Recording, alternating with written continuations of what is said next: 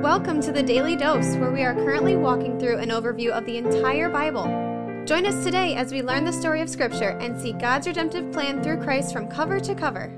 Let's listen to Matt Reisetter, Director of Christian Crusaders and the Cedar Falls Bible Conference. Today we're going to be in Matthew 26, verses 1 through 13. This is after chapters 24 and 25, where Jesus takes some time during Holy Week between his triumphal entry and his arrest, crucifixion, and resurrection to explain to the disciples some things about the end times, the coming of the Son of Man, the day of judgment, and now we move on with the events of Holy Week that we're more familiar with. Chapter 26, verse 1. When Jesus had finished all these sayings, he said to his disciples, "You know that after 2 days the Passover is coming, and the Son of Man will be delivered up to be crucified." Now this is a staggering prediction of his own death. Not just that he'll die, but how he will die, by crucifixion. This is the fourth prediction of his death in the book of Matthew, and it's going to happen right as the Passover is unfolding. Now this is remarkable because the Passover celebrates the Jews' escape from slavery in Egypt under Moses' leadership, which is back in Exodus. Of course, Passover refers to the angel of death passing over the homes of the Jewish families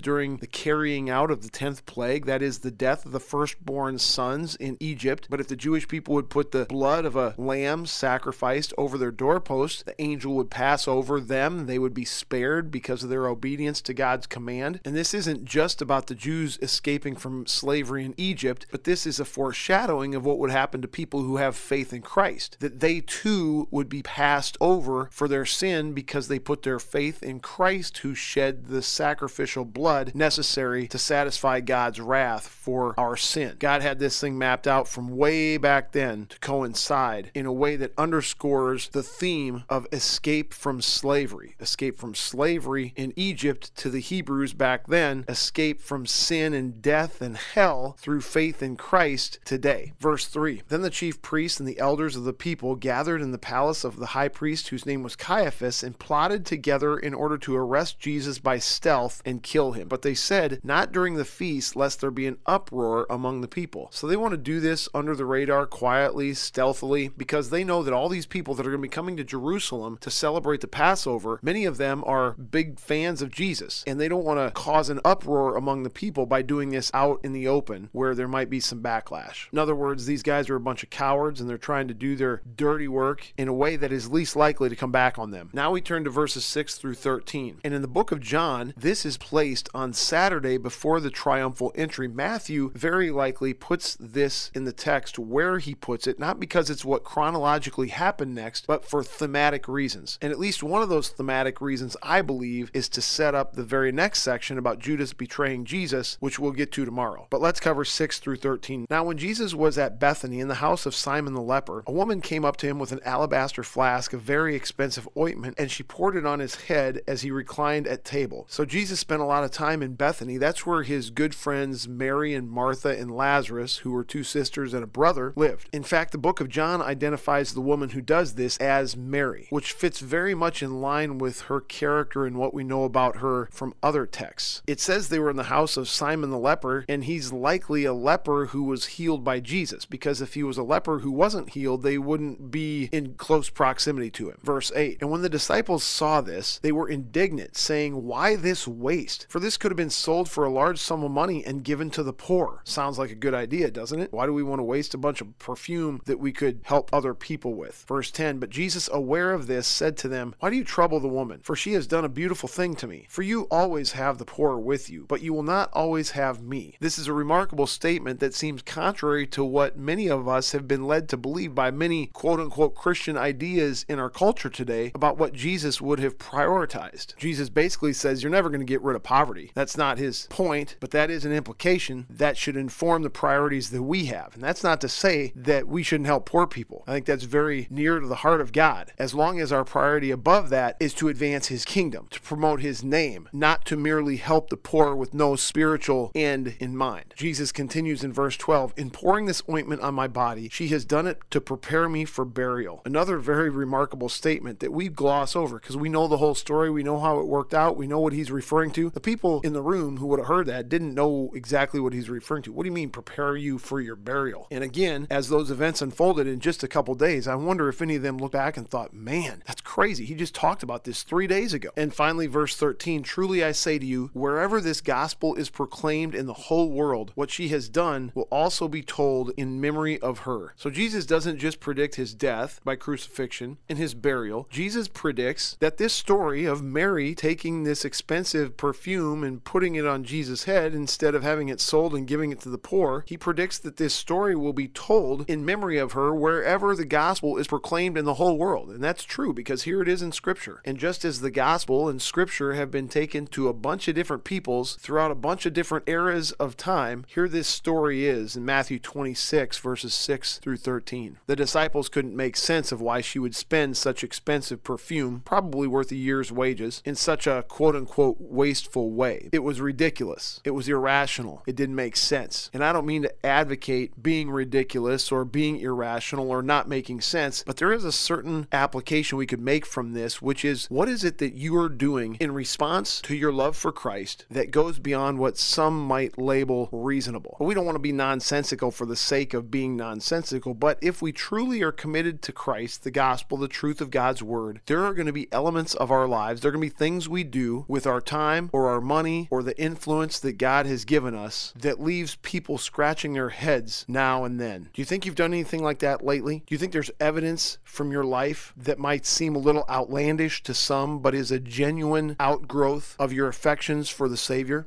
Lord, is there anything that it would please you if we would do that might seem outlandish to the world, but that would honor you? If so, bring those things to our minds and help us to follow through on them. We pray it in Jesus' name. Amen. The Daily Dose is a podcast of Christian Crusaders Radio and Internet Ministry. Please subscribe to this podcast, leave a 5-star rating, share with a friend, and prayerfully consider financially supporting our ministry at ChristianCrusaders.org, where you can also find our weekly 30-minute radio broadcast, which is aired on stations around the world since 1936, and where you can listen to our Conversations podcast featuring inspiring interviews with interesting Christians. Special thanks to our 2022 Daily Dose sponsor, The Family Leader. God designed 3 social institutions to shape our lives: the family, the church, and government. At The Family Leader, they're bringing all 3 together to honor God and bless our neighbors. Learn how and join them at thefamilyleader.com. That's thefamilyleader.com. We also want to highlight 2 ministry partners. First is the Cedar Falls Bible Conference, whose conference videos and schedule events are available at cedarfallsbibleconference.com. And please consider joining us for their 101st annual conference from Saturday, July 30th through Saturday, August 6th in 2022. Second, if you or someone you know could benefit from an anonymous online Christian mentor, please visit issuesiface.com, which is provided by Power to Change Digital Strategies. Thank you for listening, and may God richly bless you.